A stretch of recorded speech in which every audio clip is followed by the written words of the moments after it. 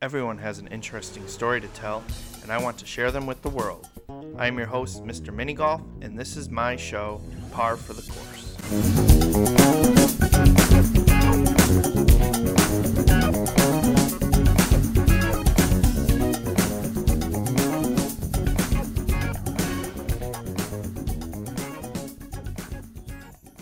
Thank you for tuning in to another episode of Par for the Course with me, Mr. Minigolf. Last week we heard from Tanner Beard, a Holy Moly contestant, actor, producer, writer, and the co-founder of the Mammoth Film Festival. This week we're hearing from Garrett Beatty, another Holy Moly contestant who is an IT professional. Tune in to hear all about Garrett's story and what he does. The sponsors of this episode for Par for the Course are Night Sports USA, the creators of the fantastic Night Sports 7-color Spectrum light-activated golf ball, which changes the night game of golf and mini golf alike.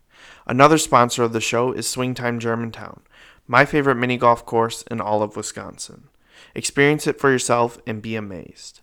Our next sponsor is Jackputt, the traveling and charitable mini golf hole-in-one skills contest where you always putt for dough. Lastly, we have minigolfreviews.com, one of the largest mini golf websites in the world with tons of great mini golf content. With over 5 million views to date, will you be part of the largest mini golf empire out there? Now on to the show. Hi everyone, welcome to Par for the Course with Mr. Minigolf. Today my guest is Garrett Beatty, and he was also a contestant on season 2 of Holy Moly, but we'll do a special episode with him just on that. But today we want to get to learn the person who is Garrett. So Garrett, thank you for being on the show. I really appreciate your time. My pleasure. And let's hear your story. I mean, it's kind of a neat, with at least with the show, that they grab people from all different walks of life, different personalities and characteristics. And I know for a fact that everybody that was on the show has a great story to tell. So I want to know, who is Garrett, and I know my audience does too. So please introduce yourself and tell us where you're from, and let's get into the nitty-gritty of who Garrett is. Okay. Well, like you said, my name's Garrett Beatty. I'm originally from the East Coast. I grew up there until I was 18 years old. And then I came out to California to go to school at Pepperdine University. And spent 5 years there because, it was in Malibu. So who wants to leave Malibu after 4 years? I kind of extended it into here.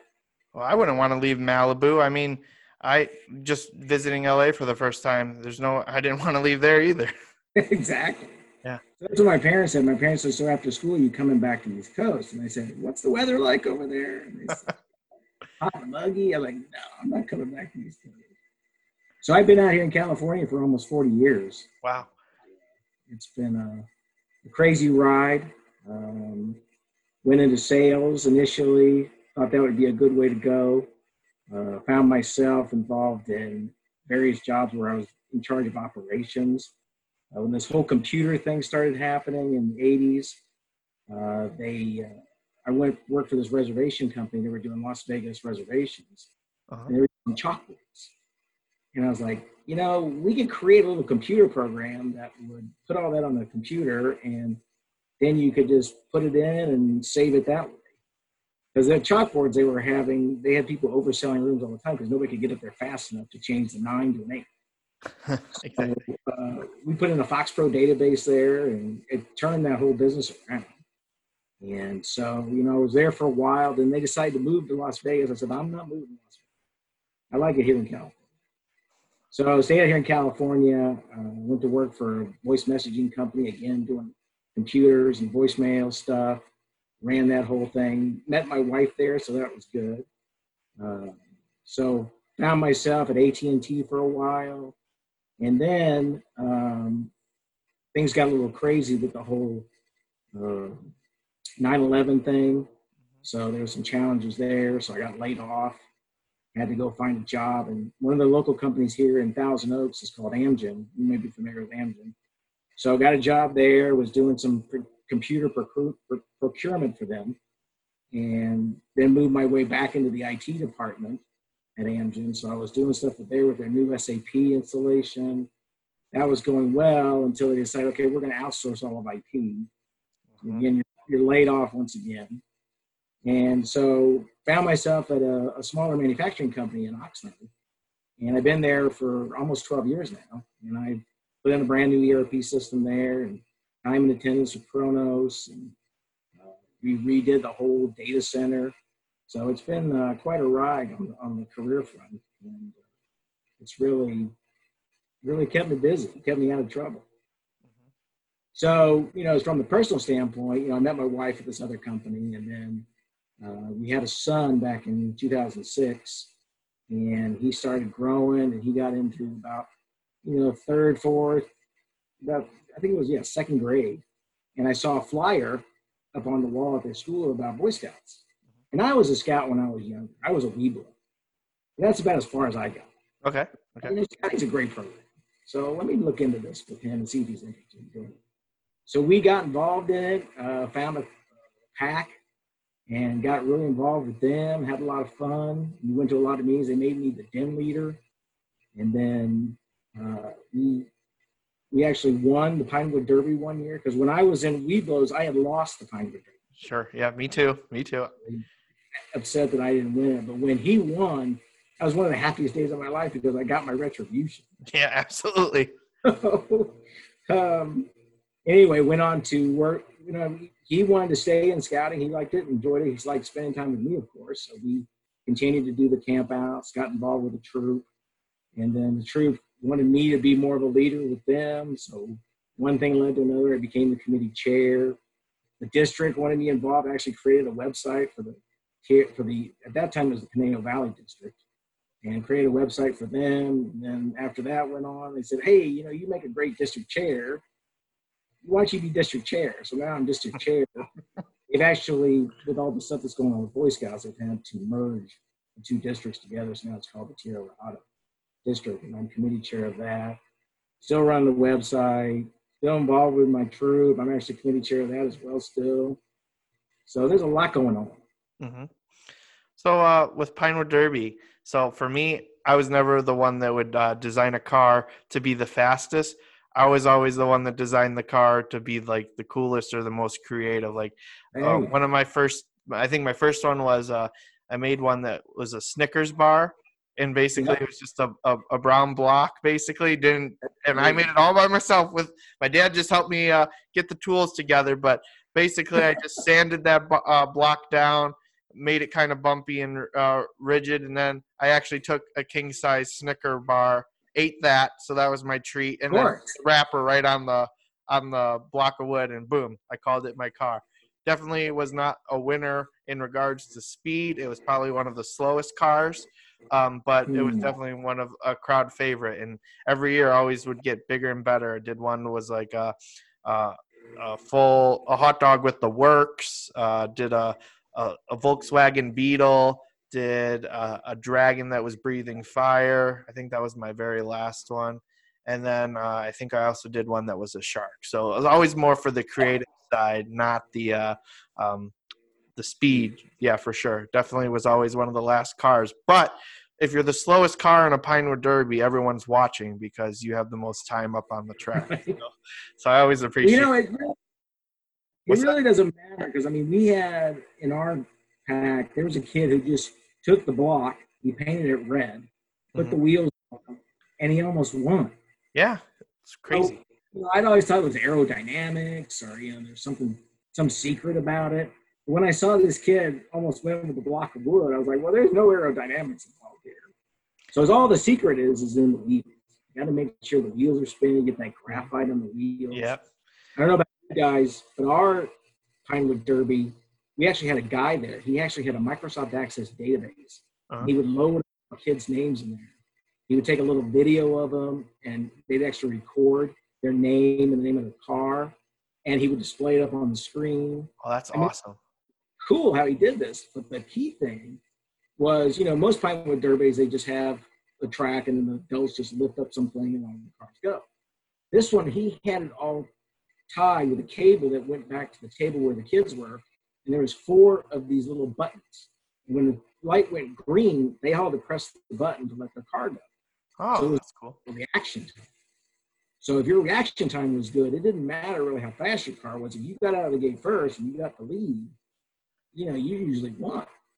And they would actually show that the reaction time. And my son, he has some supernatural reaction time when he That's won. awesome. But I mean, the car was pretty fast. I mean, I thought it was pretty fast, but when he hit that thing so quick, I mean, he got out of the gate real fast and he won, and nobody could catch up to him. So that's how we won the reaction.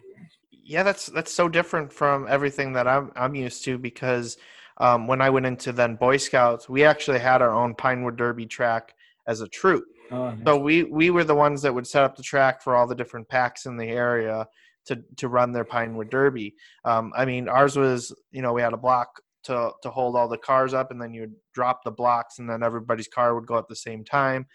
We had the sensors, to track from the start to finish. But I love that idea so much better, where it's actually like the Cub Scouts participation and an involvement on their side. So, you're paying attention, boom, it's you that's making it win. Like you said, even if your car might be somewhat slow, if you're the first one out, it makes all the difference to getting it down there. I just remember one of the most unusual cars that I can recall from ever working at a Pinewood Derby, and it just happened to be one of the fastest, but it was disqualified from competing like for the regionals and all that because of the materials. But basically what they did is they attached wheels to a bottle of Tabasco sauce. So what happened was, yeah, it was fantastic. But the thing was, what would happen, it was the fastest car ever because they would start at the top and all the sauce would be sitting at the nose of the car, and it was like pinpointed, and then it would start off real fast, and then as the track leveled out, the sauce kind of like smoothed out and then kicked it back, so it gave it that little extra burst at the end. It was actually pretty cool to see. Yeah, I never thought about liquid. You should put a liquid in there. Yeah. So it's really curious to see like how people handle Pinewood Derby cars and how competitive that gets, and especially sometimes it's definitely more the parent doing the Pinewood Derby car than the kid. So you can definitely tell who like you said needs that retribution from when they did it as a kid themselves. But yeah, so here's another good question I have, just because I know that California has quite a larger population than where I grew up. How big was the pack that you were den leader for, and then also how big was the troop that you and your son were involved with? Well, the packs average anywhere from 30 to 40 kids, so it's a good sized pack. Mm-hmm. Some of them are smaller, some of them are a little bit bigger. The troops, they get a little smaller because, the kids come out of Cub Scouts and are like, right, yeah. I don't do it anymore. So you lose, a chunk of those. But the troops can be anywhere from 20 to, I know one troop around here was 60 kids. Wow, that's huge. How you manage 60 kids in a troop? I mean, yeah, 30 to 40 is a good number. Yeah, for sure. I mean, my troop, I think the largest I ever recall it being at one time while I was there, I think was 14 boys. So small, and that again, that was the largest it was. I mean, on average, it was about 7 or 8 guys, which was awesome in some sense because that meant we're all really close, got to really have that bond with one another.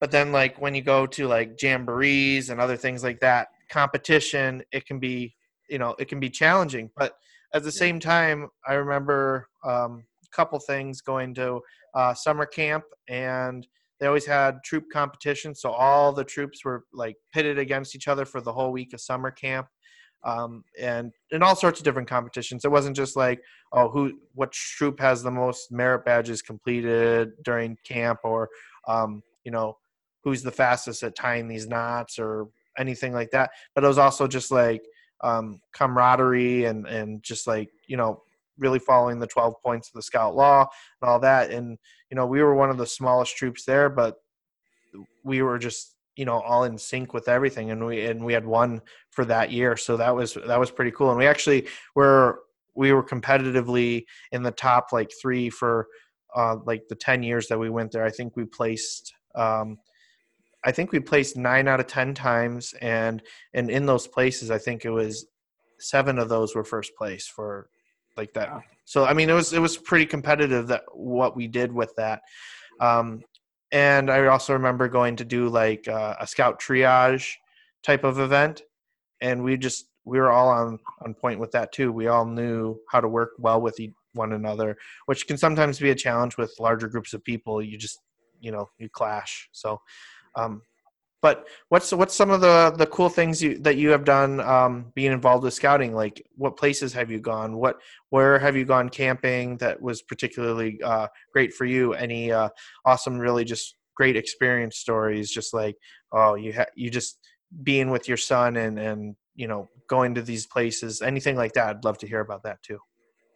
Well, we've been quite a few places. California has quite a cornucopia of places to go. The biggest challenge, in California is the drive. We live near Los Angeles, and anytime you want to go anywhere, for camping, it's a good drive. Some of the drives can be 4 or 5 hours long. Wow. There's a place called Joshua Tree, which is really nice. It's out in the desert. You got these things called Joshua trees. They kind of look like weird-looking cactus, but there's a lot of rocks. And one of the places we went to, the whole campsite was surrounded by these rocks, and there was these huge boulders, and the kids got to climb on these things. It was almost like a cliff. They were like 30 feet up. And so they really enjoyed all that rock climbing. That was a lot of fun. We went to Camp Whitsett, which is out here near Lake Isabella. And that place is a really nice camp. And what's really nice that we got was that there's a creek that runs through one of the campsites, and our campsite was right on this creek. Mm-hmm. So summer in California, it's not cold. It was pretty warm. So we had this creek, and we'd all head down to the creek, put our feet in the water. Some of the kids would fall in, of course. And, they said there was gold, so some people were panning for gold. It was a lot of fun to have that little creek there and then also do all the summer camp stuff. The water, though, at the lake was really cool. That's the problem with California. The one thing I miss about the East Coast is the water. There's so much. There's probably a lot of water in Wisconsin. Mm-hmm. Absolutely. And, you can go boating, go on the lake. There's a lot of things you can do on the water. And here in California, it's basically a desert. It really is a desert out here. So when it comes to water, you don't have a lot of choices. And when you do find some water, it's pretty dadgum cold. So we went to a place called El Jado, which is up near Sierra Mountains. And that water was better, maybe because it was just where it was, a deep lake or whatever it was. But, when you're having to do the swim test to get that pass so you can actually go play in the water, it's rough doing a swim test in 40-degree water. It's like it takes your breath away. Yeah. So is your son still in scouting, or is this? Yep. What rank is? He's almost first class. He's about all right. First class. So once he gets there, then it's all, just. It's gravy from there. Yeah, it's a piece of cake. Still planning on getting his Eagle, working towards that? Absolutely. Well, he understands the importance of that. We've graduated over 100 Eagles in our troop. Mm-hmm. Even during this whole COVID thing, we've been running Eagle Boards of Review in our district. So we've had Zoom meetings. We actually had a kid who was in our troop, and he moved to Australia. Wow. Because his parents, for whatever reason, they had to move to Australia. And so he was almost Eagle. He was so close. But transferring to a troop down there was okay. But the problem is once you reach that rank, it was called Queen. It wasn't called Eagle. Oh, interesting. I think I want to go back to Eagle. I wanted Eagle. Yeah, exactly. Yeah, we did a Zoom meeting over the internet all the way from Australia. It was 2:00 his time. It was like 8:00, 7:00 our time. And we did the whole board review, and it went really great. Needless to say, we didn't know it was going to be a precursor to what we were going to be doing. It was back in like November, December time. Oh, interesting. Yeah. You were just well ahead of the curve, I guess, on that. Yeah. Any thoughts on what your son will do for his Eagle project, or any ideas on that? Well, the church that we're chartered by, they have a bunch of stuff they, want us to do. So he could do one of those. The other church that we go to, he could do some stuff there. There's a lot of stuff with the Santa Monica Mountains Conservancy. They've always got stuff to do. A lot of the kids will do these benches. There was a couple bridges they had to paint and redo.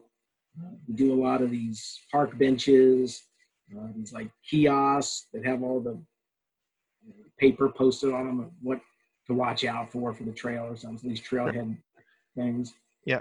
There's quite a bit for them to do. We haven't decided.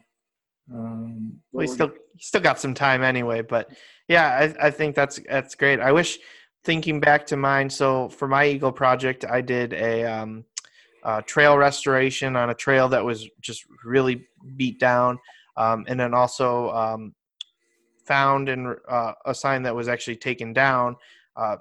They thought it was just completely stolen, but it ended up someone had pitched it into the woods and had covered it up with leaves and stuff. So we had found it. So we restored that, but then we also made another one. I loved my Eagle project, and it's great because it was at a nature center that a lot of people used, and it was great to restore that trail. But looking back now, I wish I could have figured out some way to incorporate mini golf a little bit into my Eagle project. I thought of a great idea recently would be to create a course at like summer camp or something along those lines. So other scouts have some fun with doing that, but then it could also be open to the public so they could play too. And then any money that was made at the course could then benefit the troops in the area or that particular camp. So I'm hoping to inspire someone to do that. So maybe talk to your son and see if that would be something of interest for him.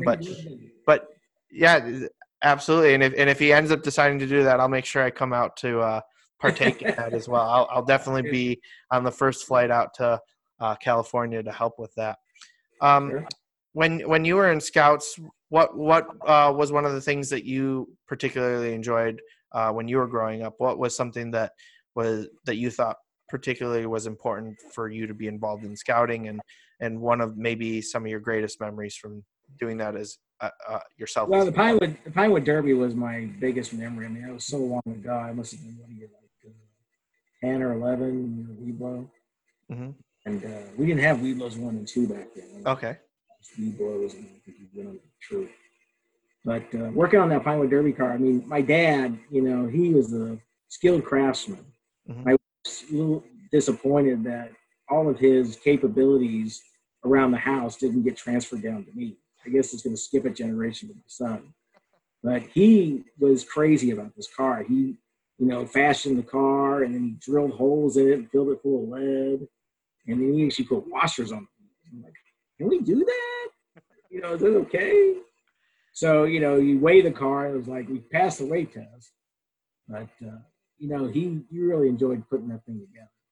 We spent, some time together. That was, some cherished times that we got to spend together with him being involved with the Cub Scouts. He didn't take on any leadership roles, but, he thought it was a good thing for me.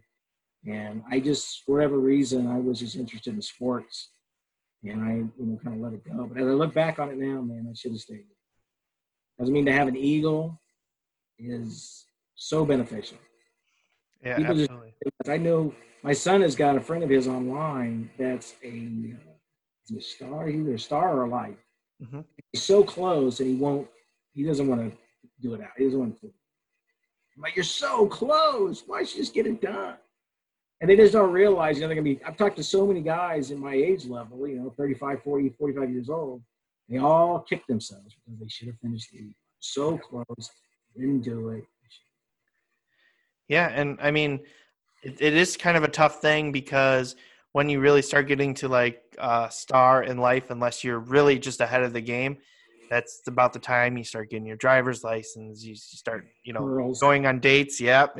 And then it's for some people it just starts becoming uncool, and then they drop that. But I mean, I have my Eagle, my brother has his Eagle, and then my dad has an Eagle as well. My grandfather definitely would have gotten one if he was given the opportunity to pursue that when he was growing up, but that just wasn't present for him to do. However, he was very involved with scouting the rest of his life as an adult, until the day he died. He had 65 years of scouting. He was a Silver Beaver Award recipient, and he also was a Vigil member of the Order of the Arrow. And and he was commissioner, and he did so many great things with scouting. When he had passed, he left his patch collection to me, which is extensive. I mean, there's just so many patches, and he traveled all over the country to collect these patches. And it might be one of the largest collections of district patches potentially in the country. I'm not sure. I'd have to get that professionally assessed in that regard. But one of the coolest connections that I had with him is he actually designed a lot of patches that people used for their districts. So he did that professionally, designing patches for people. And when he was growing up, he was also a police officer, and he designed the police officer badge that they still currently use today in my hometown, which is it's so cool. And again, that connection with scouting, made that possible. Is there any other things that you're involved with besides scouting? Are there any other organizations or things that you are passionate about at this point in your life as well? Yeah, sure. The one that's here locally is called 100 Men Who Give a Damn. They're kind of a slow growing organization, and they have these like local chapters. Mm-hmm. And what it is they get 100 men. Usually they don't limit it to 100 men. They don't limit it to just men either. It's women too. So what the idea is to get 100 men to put in $100, and then they have 3 charities come in, and then those 3 charities give their spiel of why they're so good and what they're doing for the community. And it's local, so it's only local charities here in the Conejo Valley. And it's called 100 Men Who Give a Damn Conejo Valley chapter. And so we only invite local charities into this meeting. And then at the end of the spiel, we all get a little poker chip. And then there's 3 canisters. And so you put your poker chip in whatever charity you think is deserving. And in the night, they count them up. Who's ever got the most poker chips gets $10,000. Wow. For some of these charities, $10,000 is a big shot in the arm. That's life-changing. Yeah. Yeah. So, they really hope to win. The whole idea of this charity is to eventually, this group is to grow it to more. You can go to 200 men. That way you could actually give a second and third. So you give 10,000 the first, 5,000 the second, 2,000 the third. And, as they continue to grow, they'll hopefully get to do that. But it's a growing movement across the country. They're trying to get this to, it's a great networking opportunity because you get to meet a lot of the people in the community.